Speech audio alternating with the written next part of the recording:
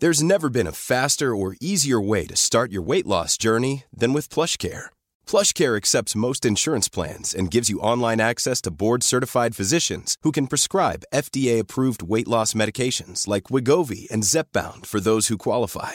Take charge of your health and speak with a board-certified physician about a weight loss plan that's right for you. Get started today at plushcare.com/weight-loss. That's plushcare.com/weight-loss. plushcare.com/weight-loss. Mom deserves the best, and there's no better place to shop for Mother's Day than Whole Foods Market. They're your destination for unbeatable savings, from premium gifts to show-stopping flowers and irresistible desserts. Start by saving 33% with Prime on all body care and candles. Then get a 15-stem bunch of tulips for just $9.99 each with Prime. Round out Mom's menu with festive rosé, irresistible berry chantilly cake, and more special treats. Come celebrate Mother's Day at Whole Foods Market. Hello.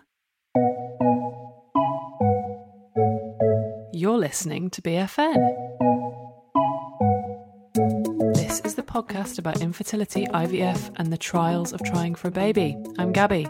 And I'm Emma, and we're both card-carrying members of the Infertility Club.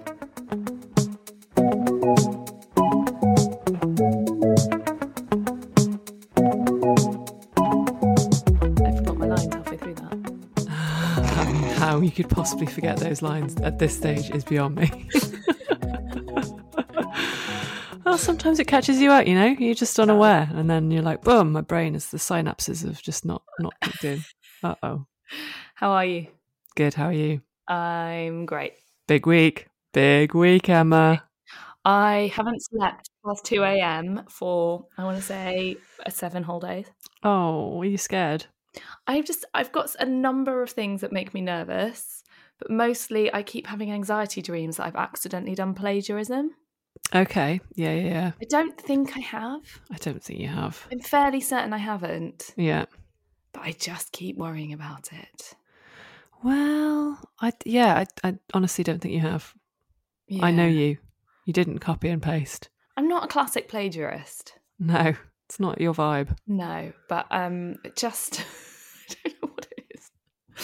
It's because I was accused of plagiarism a couple of times when I was doing my A-levels. Because basically I went from not working very hard at all to getting my shit together, and the teachers couldn't really understand what was going on. So they were just like, you did plagiarism. I was like, no, I didn't. Maybe your teachers are going to buy your book now and be like... Yeah, exactly.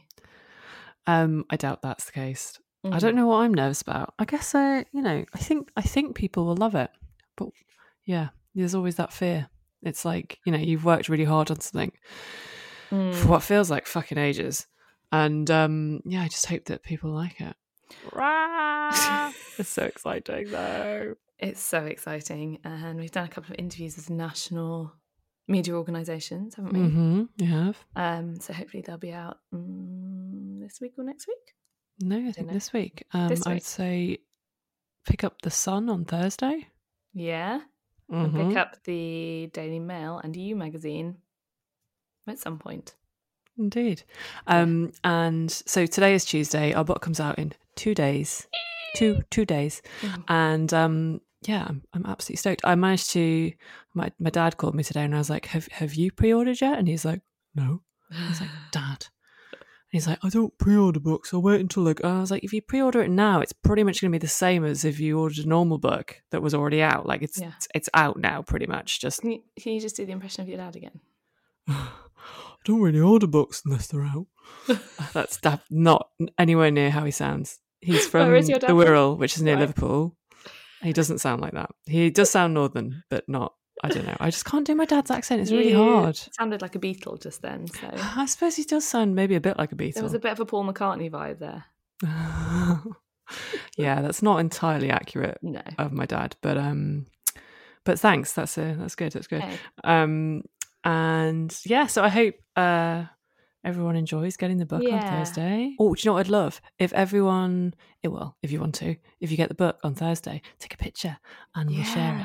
I'd love that. If there were people sending us pictures of the book, I'd be like, oh, just die of happiness. I would die of happiness too. That would make me so happy. It's quite a striking cover.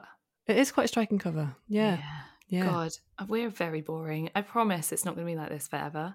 Well, Just I think this is the last book pod, isn't it? Well, actually, Yeah. no. We might No. have a recording Yeah. from the book launch that we're going to put out there, which you'll have to listen to as well. Which would be great. But we come with other good tidings. Mhm. We did a competition for 10 lucky winners to get a copy of the book gratis. Mhm.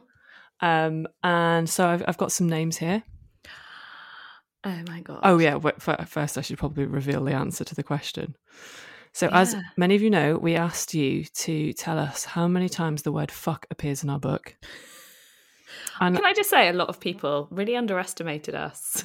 I think a lot of people, like, there was someone who said 600 and something times. I was like, I mean, I really love that. I'd actually probably like to give her a book just for being so.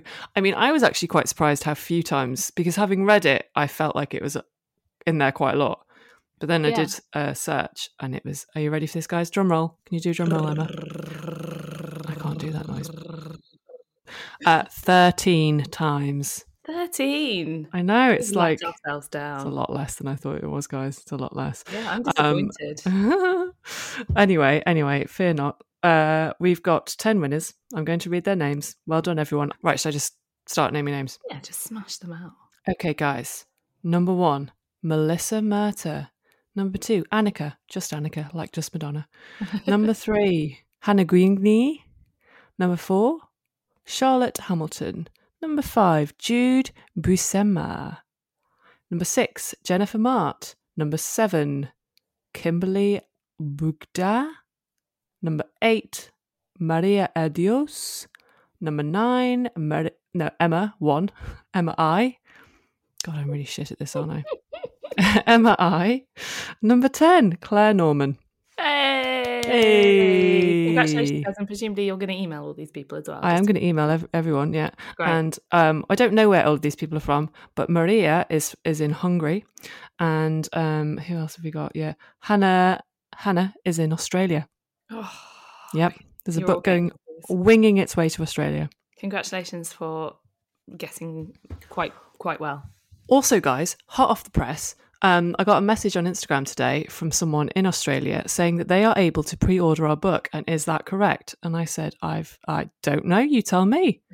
And she's been able to order it. Well, I guess if she gets it, then Australians are all having a good time. Yeah, man. If anyone's looking for it in Australia, QBD Books is where this listener has found it. So there you go. Okay. We're all surprised. I promise that you'll actually get it. Yeah, I mean, none of us are aware of that. We don't know if it's official, but it does look like our book. So, okay. Right. Okay. Well, who are we talking to today, Gabs? We are talking to, oh my God, the glamorous Pippa Vosper. Pippa is a writer, presenter, and brand consultant. We talked to her about the loss of her baby late in her pregnancy. I cried while I was editing it. I bet. It's pretty hard going, wasn't it? Yeah. What's interesting is that she's got her shit together so much that we had our shit together during the interview as well. No one lost it. No one lost it, no. But I did lose it while I was editing it. Yeah, it's probably one of the worst stories I've heard. Yeah. I've heard some bad stories. But she doesn't let it get her. You know, she's kind of just says it quite matter of fact about what happened. Yeah. She was just brilliant. I guess she's probably done a lot of work. Yeah. Her book is coming out in August of 2022, and it's called Beyond Grief, Navigating the Journey of Pregnancy and Baby Loss. Yes, I think it's going to be great. If that's kind of relevant to you, then you should really look into it. To be honest, I'll probably get it. Pippa's great. She wears so many good dresses, man. I just can't get over how someone can wear such amazing dresses on the regs. Know. She, I think, lived for a while without me knowing around the corner from me. Oh, wow. And I wish we could have hung out. Yeah, that's a shame. Back in the day, we would have got her around to my little flat to do a recording. Yeah, we would have. God, I miss those days of doing this in person. So do I. I just wanted to do a lingo check. An oral thesaurus, if you will. An aural thesaurus? I don't know how we pronounce it. Anyway, she talks about an ACU, that stands for Assisted Conception Unit, aka a fertility clinic. She also talks about something called a cerclage, which is a stitch that they put into the cervix to prevent a loss if the cervix has previously been weakened. Just thought I'd sort out some vocab there. Thanks for clarifying, Emma. That's very kind. Hey, I'm nothing if not thorough. Indeed. Okay, well, I hope you enjoy the chat. And in the meantime, after you've listened to this, after you've received our book, after you've posted about receiving our book, you can follow us on Instagram at Big Fat Negative. You can follow us on Twitter at Big Fat Negative. You can email us bigfatnegativepodcast@gmail.com. And you can leave us a nice review. You can, yeah, if you like, if you fancy. Yeah, or you can that's it. Yeah. I think we're just going to ask you to buy our book from now on. Yeah, to be honest. Any more requests can, unless you want to buy a Just Relax t-shirt, which is fair enough because they're fucking cool. Quite cool. In which case, you can find the link in our Instagram. All right, guys, on with the episode. Please enjoy. And we're back. I'm back. Hello, how are you? I'm as fine as I was 15 seconds ago. Oh, good. I'm glad that the time that the jingle played hasn't been a bad time for you. No, it's been great. We've had quite a busy time, haven't we? Yeah. Oh my god, I'm exhausted. I've actually got quite a sore throat. So many people I know have COVID right now. Oh mate, don't. I actually felt a bit ill today. I'm kind of scared. Yeah. It's I feel like it's coming closer. Don't get me just before the book launch. Oh my god, can you imagine? I know. That's it. I haven't even thought about that. I really hope that doesn't happen. I'm in isolation now. That's it. Oh God, I wish I could isolate. We did a photo shoot last week. That was quite exciting. I loved that. I had such a nice time. Yeah. The lovely Claire Randall, who's your mate from your co-working space, isn't she? She is my mate from my co-working space. And we just had such a chilled time. Yeah.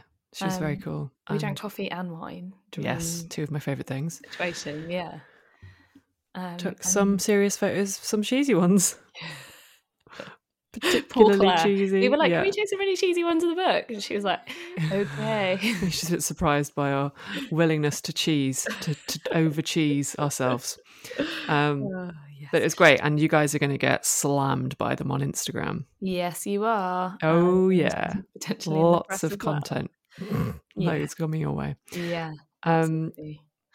So we thought we'd take this opportunity because you haven't heard about it enough to talk about the book and and a little bit about its contents, because I think we've gone on and on and on and on about how great it is. We haven't really talked about what's in it. We haven't really talked about what's in it. No. So we thought we'd kind of talk about the process of writing it. The process. What's your process like? My process was just like going, fuck, I gotta write this fucking thing. fuck. Right. Gotta fucking write it right now. Oh God, fuck. How are we going to do this? Over and over again. For, I would say, about 8 to 9 months. Yeah. I did it in very small increments. Do you know, it's not like you sat down and spent a month writing a book. Do you know what I mean? No. It was all little bits here and there, stolen moments. Stolen moments. Mostly after work. Yeah. Just I felt it kind of, a lot of it rolled off the tongue because the bits that were our experience, obviously it was just like kind of easy to write. What did you find most surprising about writing it?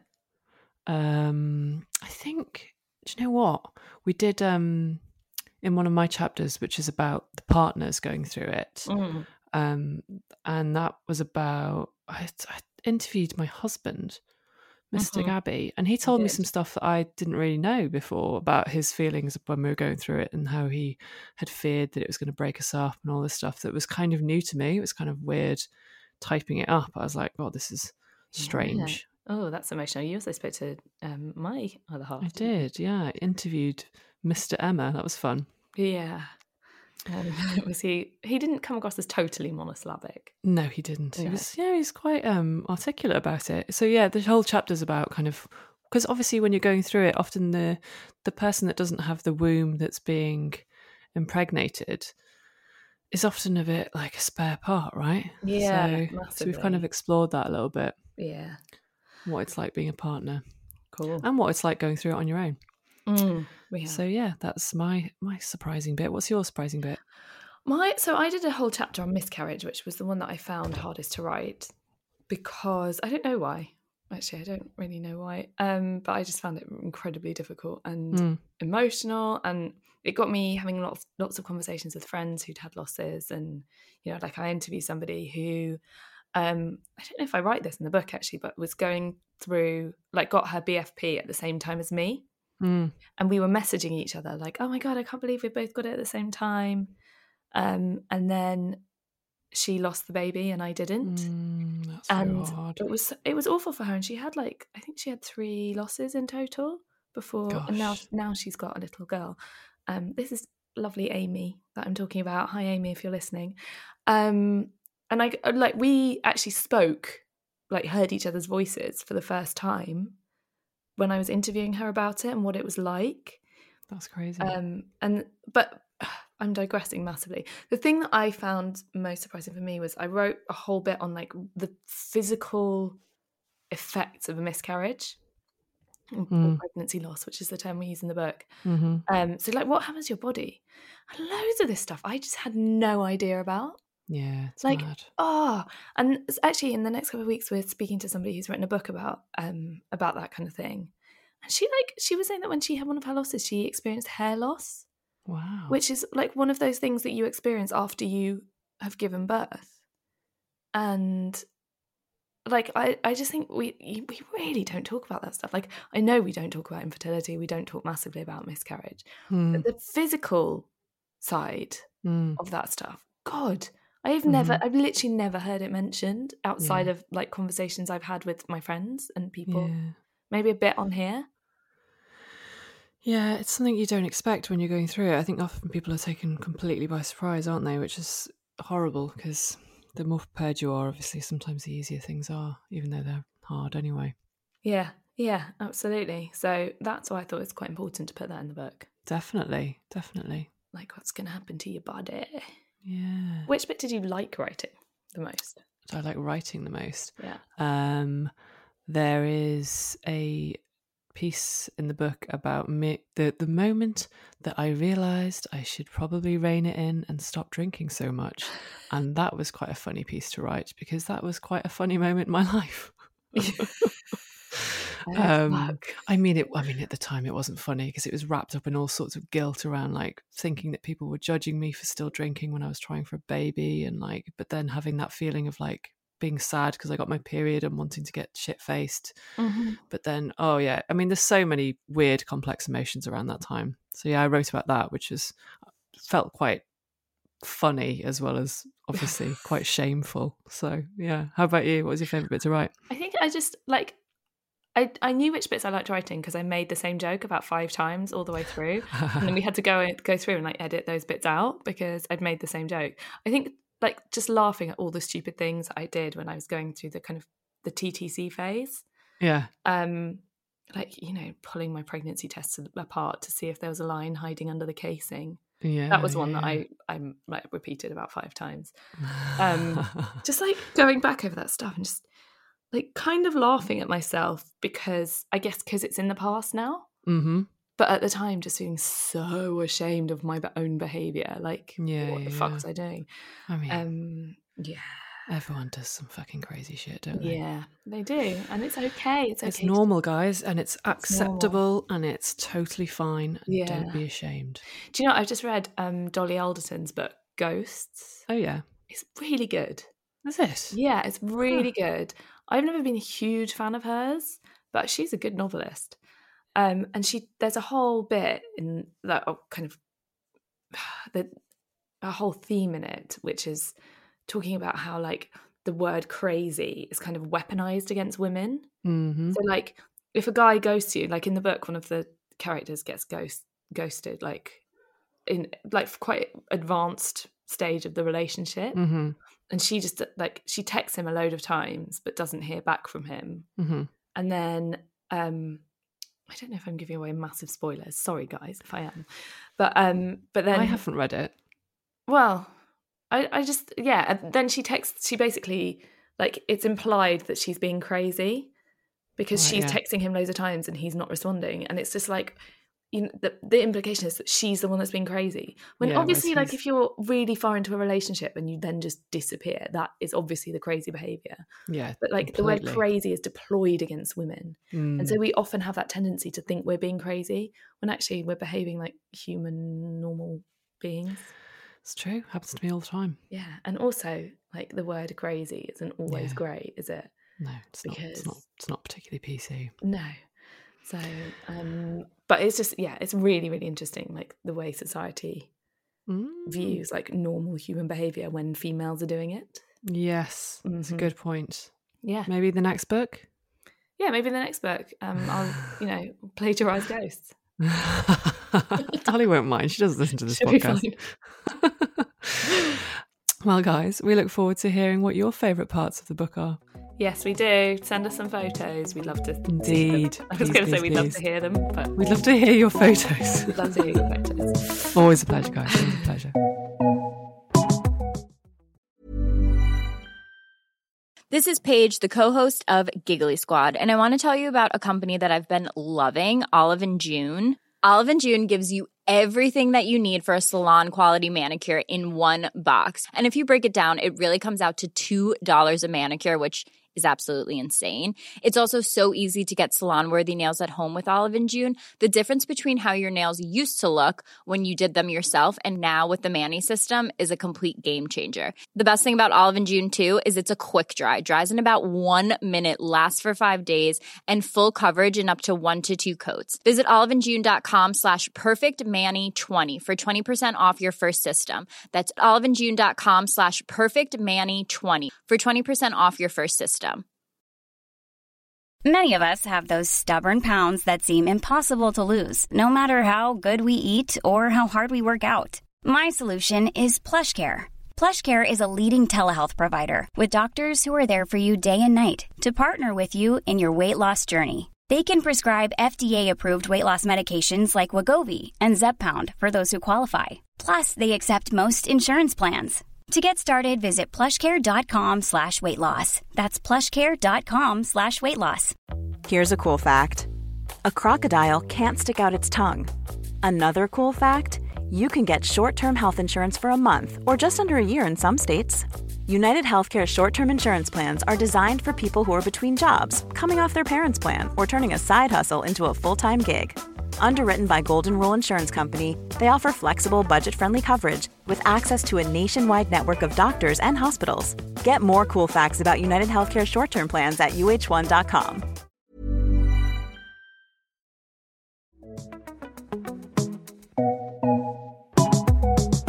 Hey, Pippa. It's really nice to have you on. Hello. Thank you for having me. Hi. How are you? I'm really good, thank you. Yeah? Yep, just staring out the window, which is a nice view for me Is it today. a view of darkness because it's dark? Well, I actually live on a really busy road, so there's a bus passing me right now, which I just love watching people on the bus for some reason. Give them a wave. I'm recording a podcast. Strange.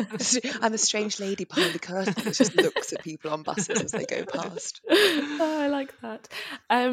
Okay, so we start every single episode with the same question, which is tell us about your journey.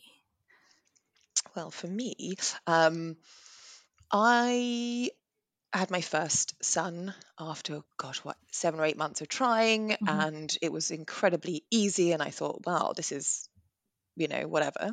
Yeah. Didn't give anything a thought on fertility or loss, or, I didn't really know anybody either, or nobody had been open about it with me. And then, trying naturally, what was I at the time? 36. And I thought, let's crack on because I am 36, thinking this is an older stage anyway. And it wasn't working. So then my husband and I were like, well, let's just sort of follow the ovulation path and really pay attention and, maybe not schedule things in, but really pay attention to, when we're having sex, and hopefully things will crack on. Okay, and then, fun stuff.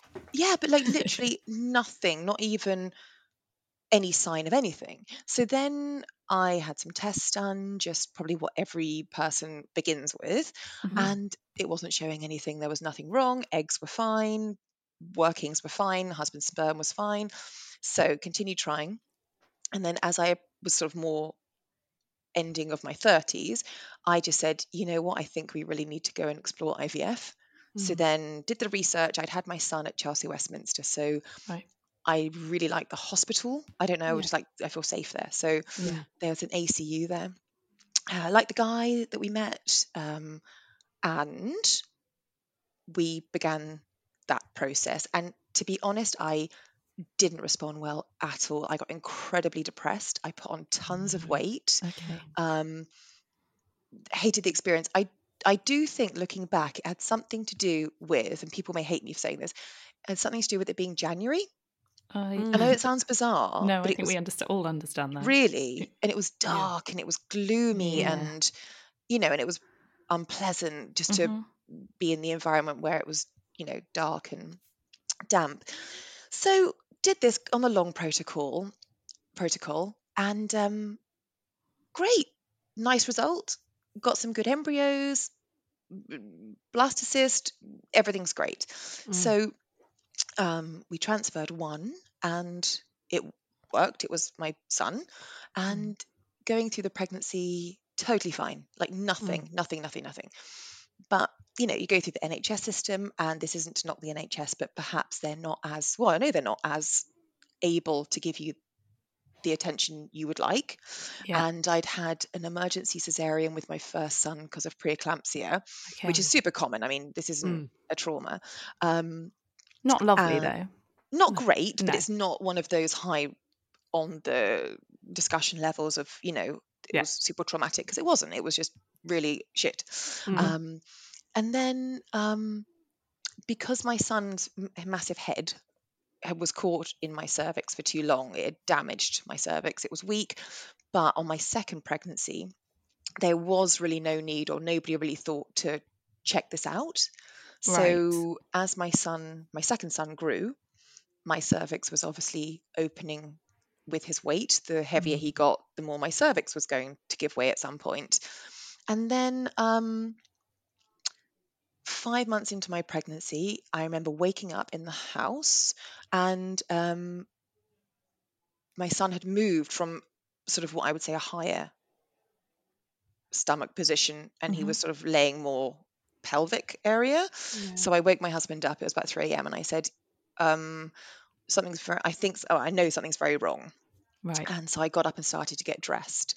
And then my waters broke. I had a top on, but no underwear, no bottoms. I was sort of 3 a.m. I'm trying to get dressed, and I'd gone to the bathroom and my waters broke. And then my son's legs came out. So then, Oh my God. yeah. So then we could see him, and my husband just looked, and he had that look of absolute terror on his face. I mean, sweet, nice to me, but just really frightened. And oh goodness, called 999. And we got someone super nice and super in control, thank God. And she just said, you're going to have to deliver your baby. So she told us how to lay towels on the floor. And she said, right, told me how to crouch down. And she said, right, you're going to have to push and deliver him.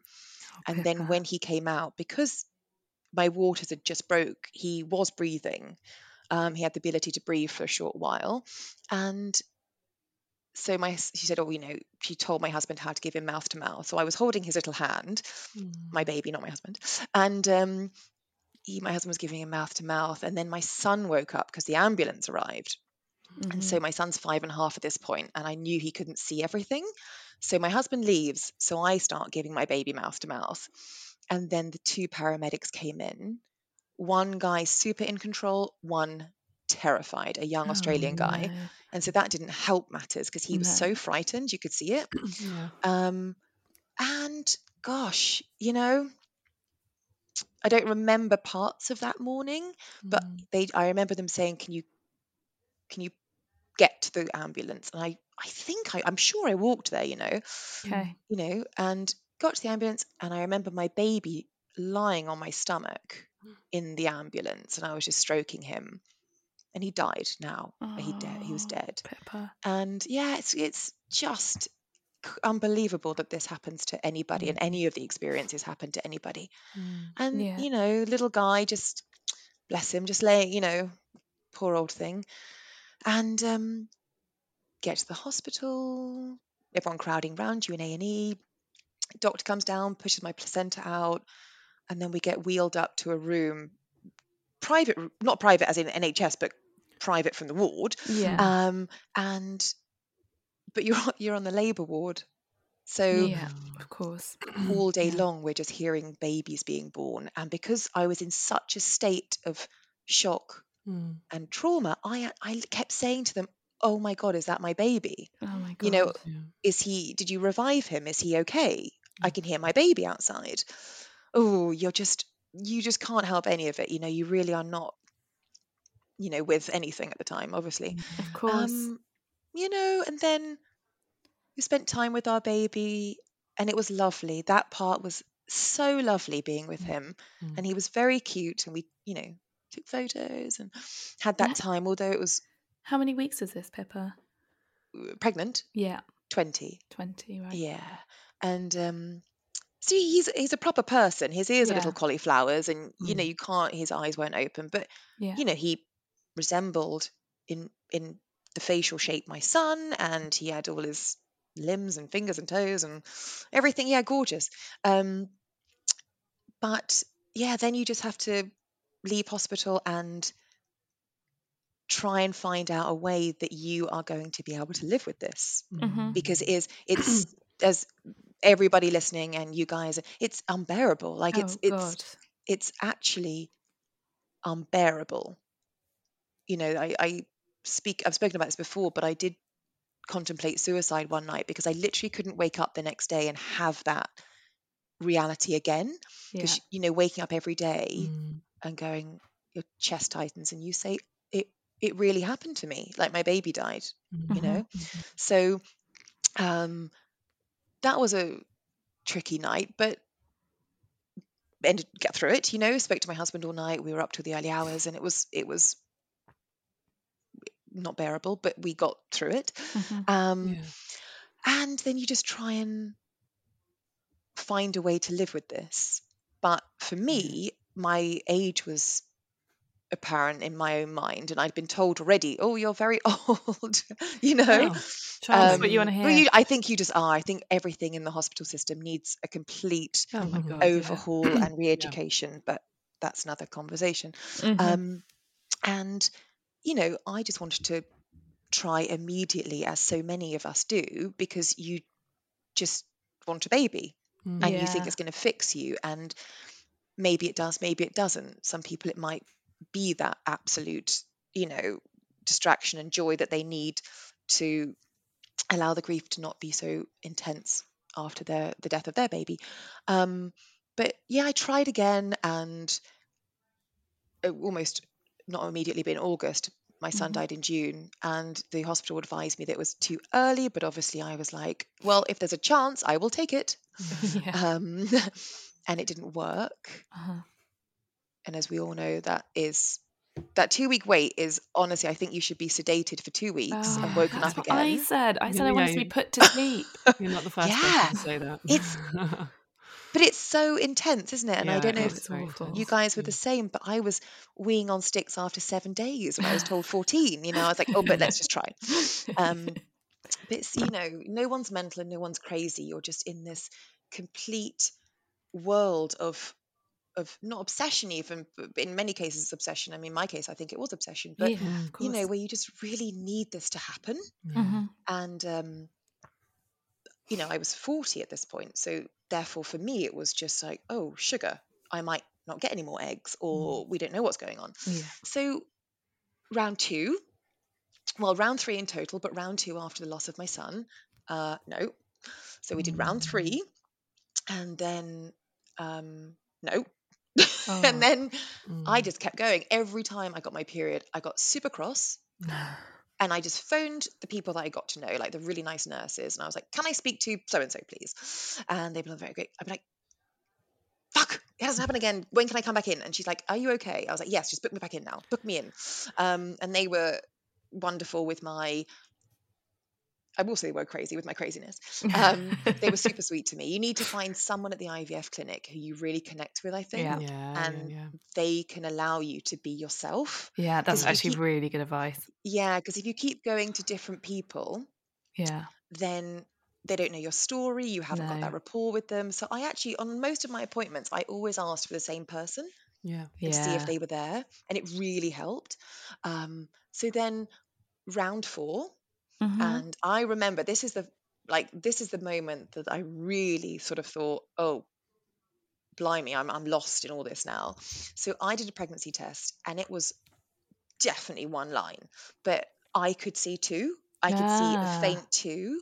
And so I ran round to my friend's house, and it was the same friend, actually, Charlotte, that took my elder son when I phoned her in the middle of the night when my son died. And I just told her what happened, and she just organized everything with my son. It was awesome. But I ran round to her and I was like, oh my God, Charlotte, let's go under that, skylight in your kitchen and check the pregnancy test. So she and I, like completely loopy individuals, I'm jumping up and down going, I think there's a line. And she's going, I do too. I think I can see it. And I was like, oh my God. And we were hugging and, and literally I've got a blank or, like no line pregnancy test in front of me. We're both, It's mental though what your eyes do to you, because I've been in that situation before where I'm convinced there's a line. Taking it to my husband, being like, "There's definitely a line there." He's like, "No, there isn't. Don't be yes. ridiculous." Yeah. And then I realised maybe it's to do with the shadow. Oh, I don't know. I mean, I was in broad daylight. It was my mind, Yeah. So, then I got my period again, and round 4 didn't work. Mhm. And so, goodness, I just asked the clinic. I said, look, can we just do a different protocol? Can we just switch things up? Yeah. And it worked. And I got more embryos than I did the first time.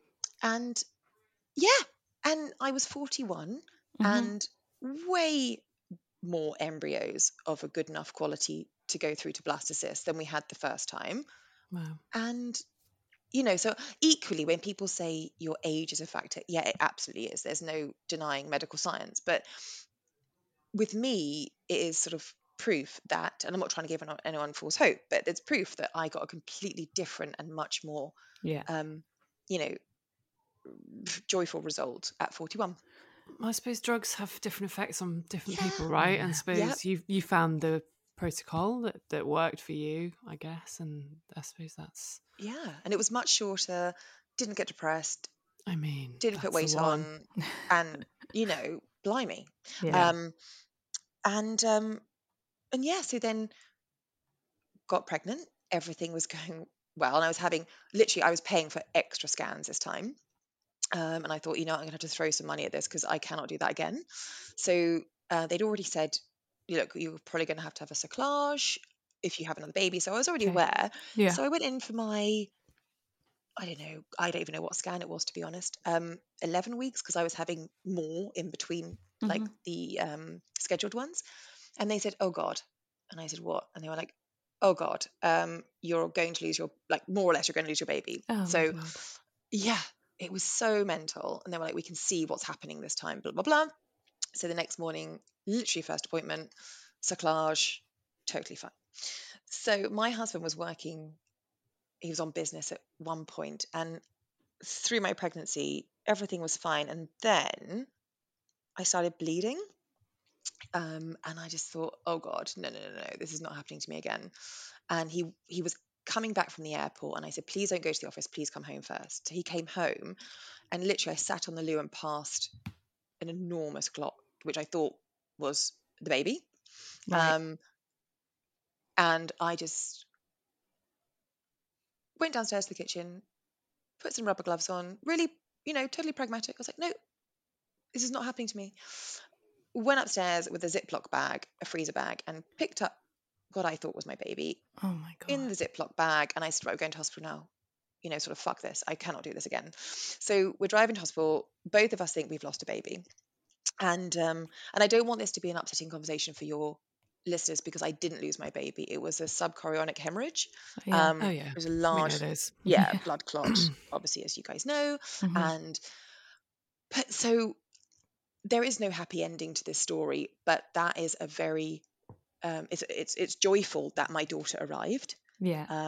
And What do you mean by that? There's no happy well, ending. because it's very difficult when I'm saying, I'm so happy my daughter's here. I just need to be super aware that there are people without children, and there are Yeah. people who are going through fertility, and it's And a also, you very lost a son.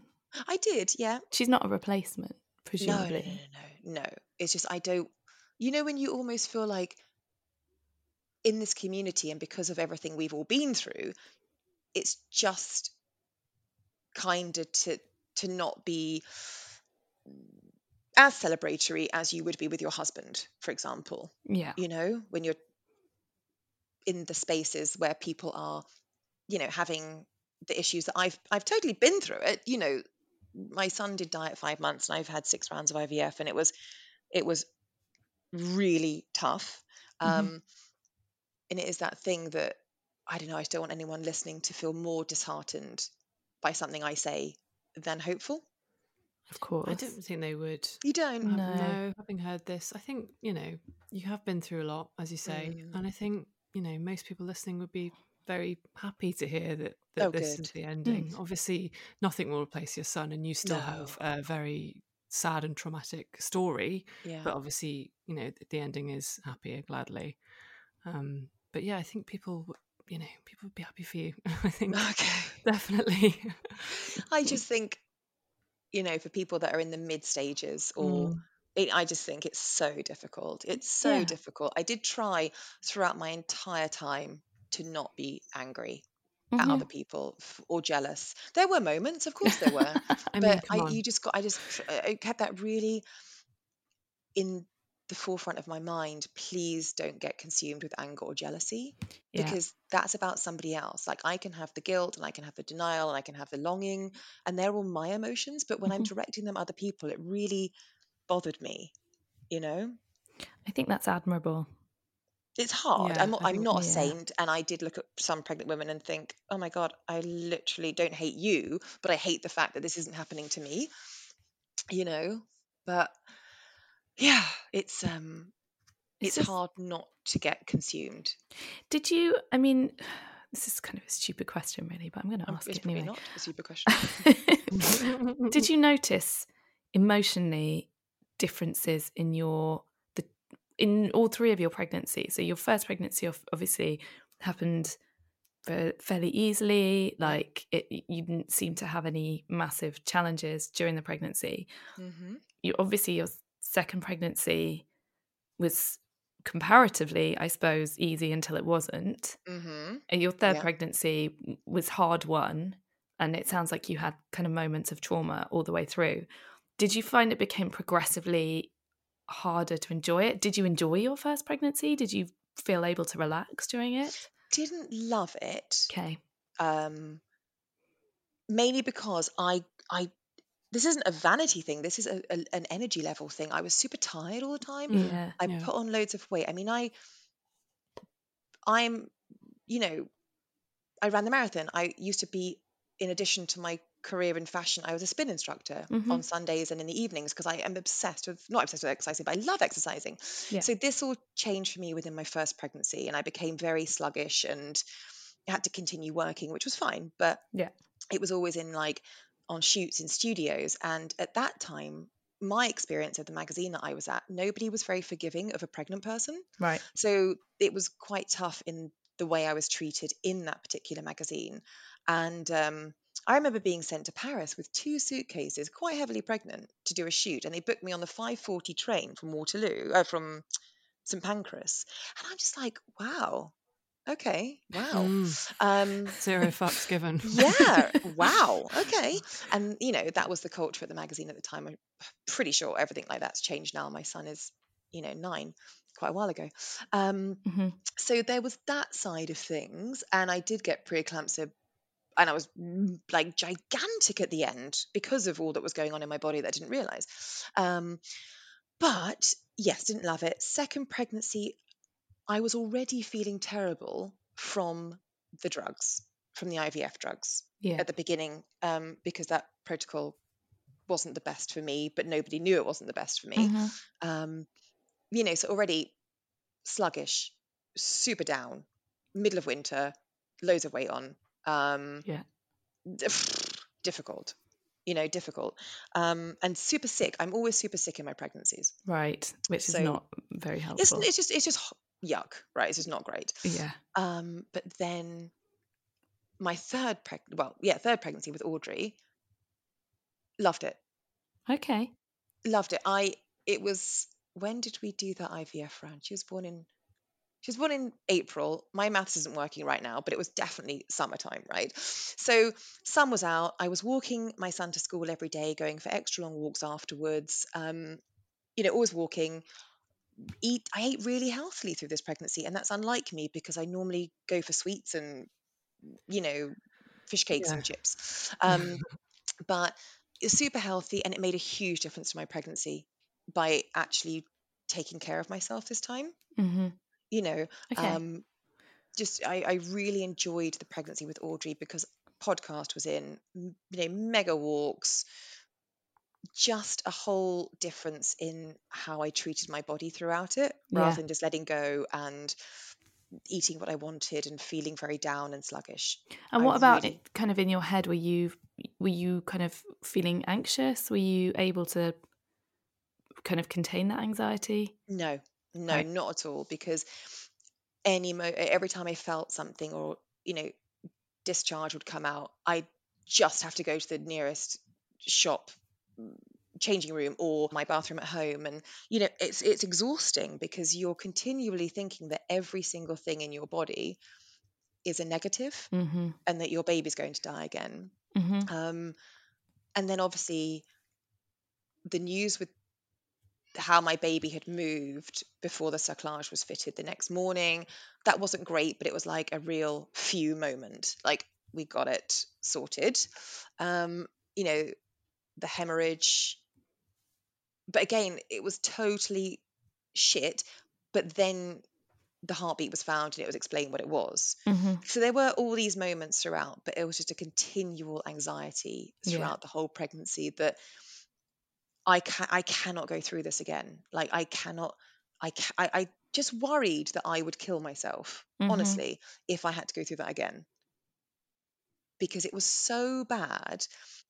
It was so bad that I just thought, I do not know if I could survive a second time. I probably would have, because I have a son and I have a lovely husband, and everything else would have hopefully become clear. Yeah. But there was that fear that I don't know if I could continue if it happened again. I think that's more common than a lot of people let on. Right. Those kind of thoughts creeping in. Yeah. Did you find ways of kind of dealing with those? I mean, you mentioned before that you just stayed up all night talking to your husband, which seems like one coping strategy. Yeah, that was really helpful, I think, talking, but after a while as well, you can't keep talking to the same people about the same things, because they're not counselors, they're your friends. Mm-hmm. So I was always very aware when I'd really gone through it to then pull back a bit and just not make the conversation always about the same subject or make it heavy, So I think if I'd have found a good counsellor, I 100% would have paid for a counsellor. Yeah. Because I think, looking back at it, that's the one area that I didn't get any assistance on, was my mental health. And that is the area that I think is your most important part of this, whether it's, you can talk to your girlfriends, you can talk to your husband, but I just think getting a trained grief counsellor is one of the most important things you can do. Yeah. Everyone we've ever spoke to about getting counselling has been like, you can just never have enough counselling. It's just not possible to have enough. So it's kind of, But I wish at the hospital they would actually have a system where they would recommend, I'm going to, hopefully put this to, Sajid Javid, but who I'm in conversation with his team at the moment. But what I think needs, let's see.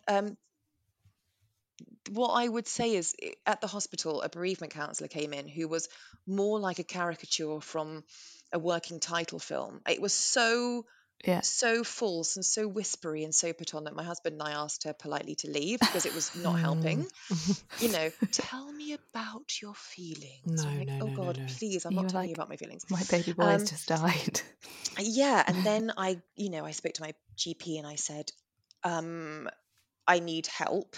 And then the next day after my phone call, my doctor at the time, even though I didn't live in the neighborhood anymore, was in Notting Hill because I loved my doctor surgery. She said, right, I'm going to put you on the list for counselling, which was a general NHS counselling service, meaning, unbeknown to me at the time, there is no specialist. You just get someone who is trained in general counselling, Right. which is great. Don't get me wrong, it's great that there is a service for it. Mm-hmm. However, if you are dealing with a death or a particular Yeah. type of mental issue, you need a specialist in that area for sure. Absolutely. So the next day after I made the phone call, the Grenfell Tower happened, Right. and those poor people 100% took priority, and I get it, and I am with the doctor surgery for giving them priority over me for sure, but it meant that I was a month down the line for a phone call, and that is fine. It wasn't fine for me, but it's fine in the circumstances. Mm-hmm. And then I got a phone call, and because everyone in the neighborhood was so overwhelmed, all the doctor surgeries, it was a phoning counsel service at the beginning. And so I'm talking to them, and at the time we were living in a rental and had all of our stuff in a garage attached to the rental.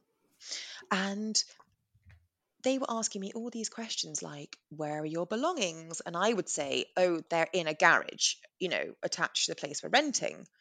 Anyway, they hadn't read my notes and they'd assumed I was a Grenfell victim for about 3 weeks. Oh, So I was God. having this counselling that was making no sense to me, but Right. And you're like, there must be method in their madness. I'll just go yeah, with it. I was like, I'm too traumatized. Oh, I'm going to answer God. all of these questions that make absolutely no sense to me, but I'm going to answer the questions. So anyway, that happened. And another time I turned up, my counsellor was on holiday but hadn't emailed me to tell me. So it was a real letdown. So what I would have done, but when you're grieving and in that much shock and trauma, there's no way I'm going to Google best counselling service in my Oh, neighbourhood yeah. and spend hours trying to find a counsellor. It's impossible mentally. Yeah. I could barely make a cup of tea. So that was a disaster. But looking back at it, I think the hospital should have said, here are 4 grief counsellors Yeah, that we've absolutely. vetted in your neighbourhood. There are 4 numbers, and whether they're NHS or not, I think an NHS and a private option should be given. And, depending on how quickly you need to see somebody, you might have to find the money to do private, or you can wait for the NHS if you're mentally able to. And I think that should be an immediate. That should be immediate information given to people who've lost a pregnancy at any stage.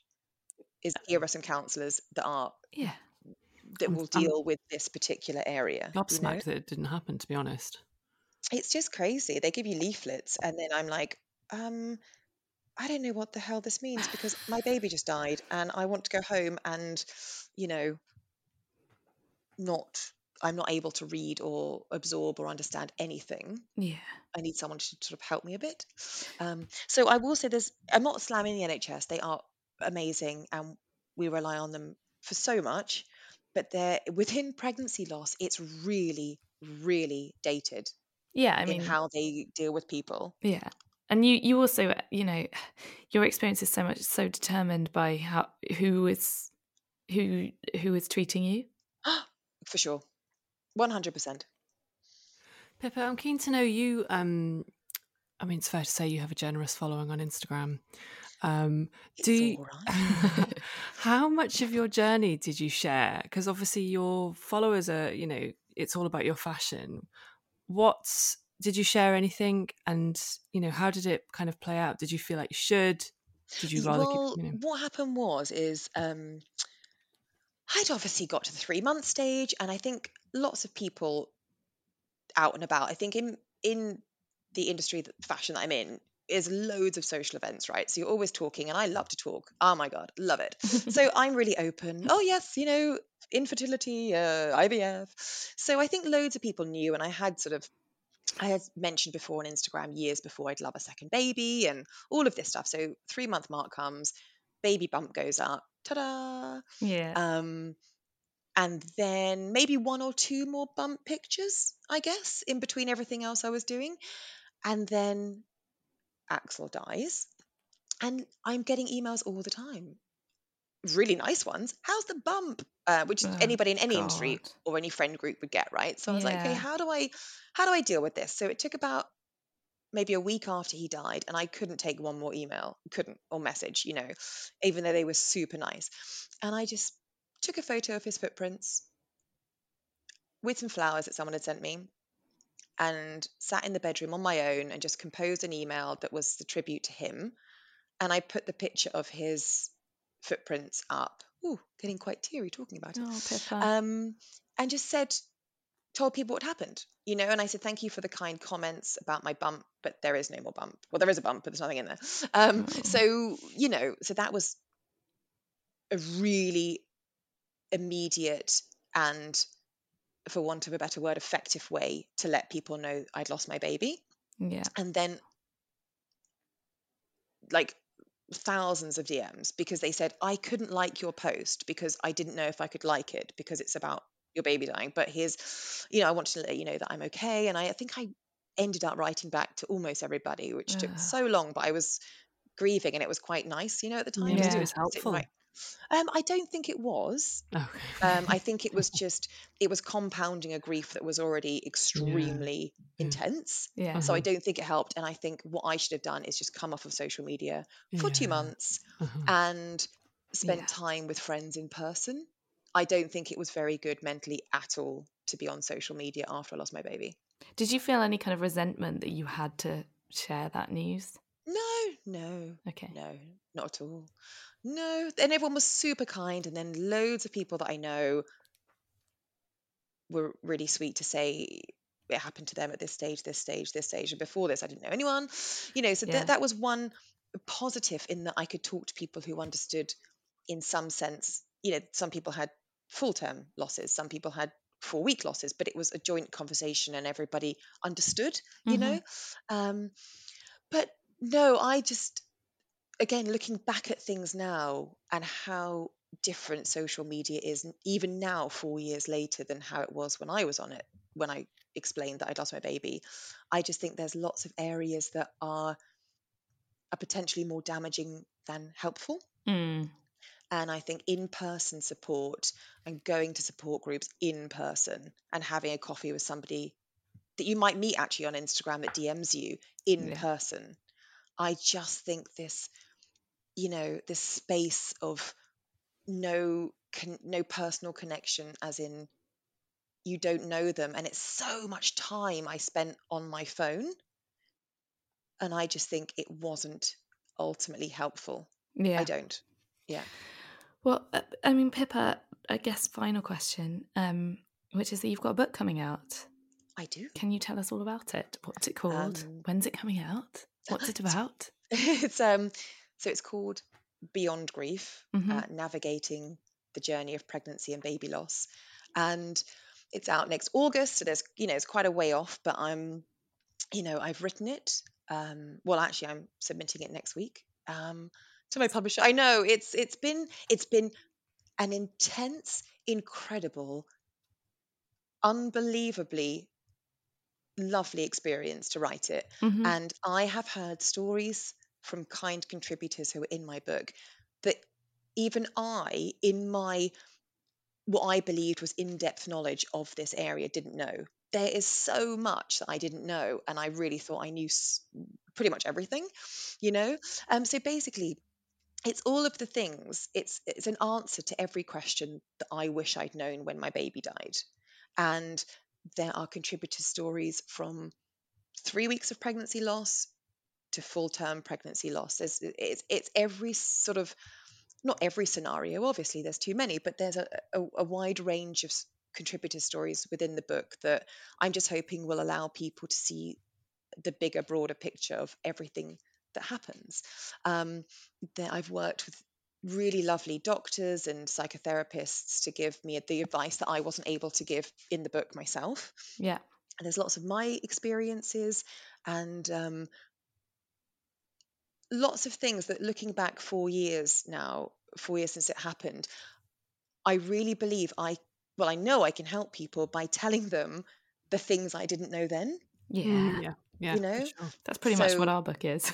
It's right. It's just that, it's just sort of saying, God, I wish I'd known all of these things. Yeah. And here's some hopefully comforting advice and knowledge from others and shared stories. And I love my book. It's just turned out to be so much better than I expected it to be.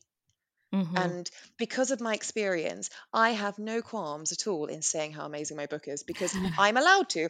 Because if this was about shoes or, I don't know, travel, I think I'd not be able to be quite so confident, because it's not the done thing. We're English, right? Mm-hmm. But because of the subject matter, I think I'm just going to be able to say exactly how I feel about it without worrying that I'm coming across as sort of an egomaniac. I like that attitude a lot, because you worked really hard on it.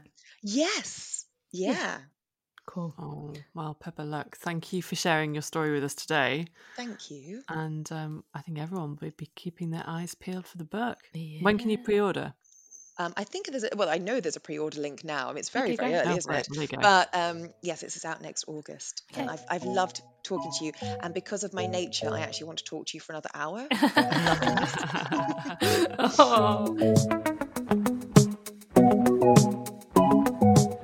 Well, guys, I hope you enjoyed the episode. I also hope you enjoyed the episode. We'll be back next week with... I haven't decided.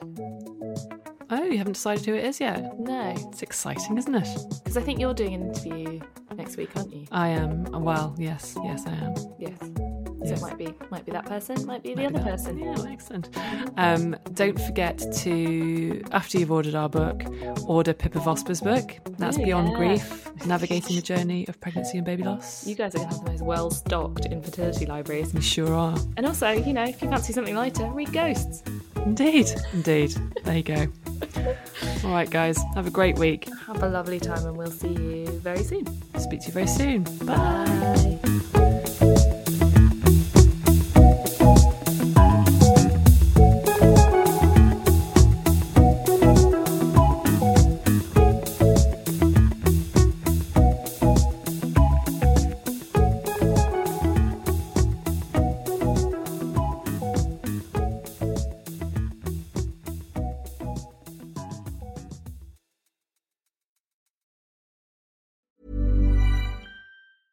Cool fact, a crocodile can't stick out its tongue. Also, you can get health insurance for a month or just under a year in some states. United Healthcare short-term insurance plans, underwritten by Golden Rule Insurance Company, offer flexible, budget-friendly coverage for you. Learn more at uh1.com. Mom deserves the best, and there's no better place to shop for Mother's Day than Whole Foods Market. They're your destination for unbeatable savings, from premium gifts to show-stopping flowers and irresistible desserts. Start by saving 33% with Prime on all body care and candles. Then get a 15-stem bunch of tulips for just $9.99 each with Prime. Round out Mom's menu with festive rosé, irresistible berry chantilly cake, and more special treats. Come celebrate Mother's Day at Whole Foods Market.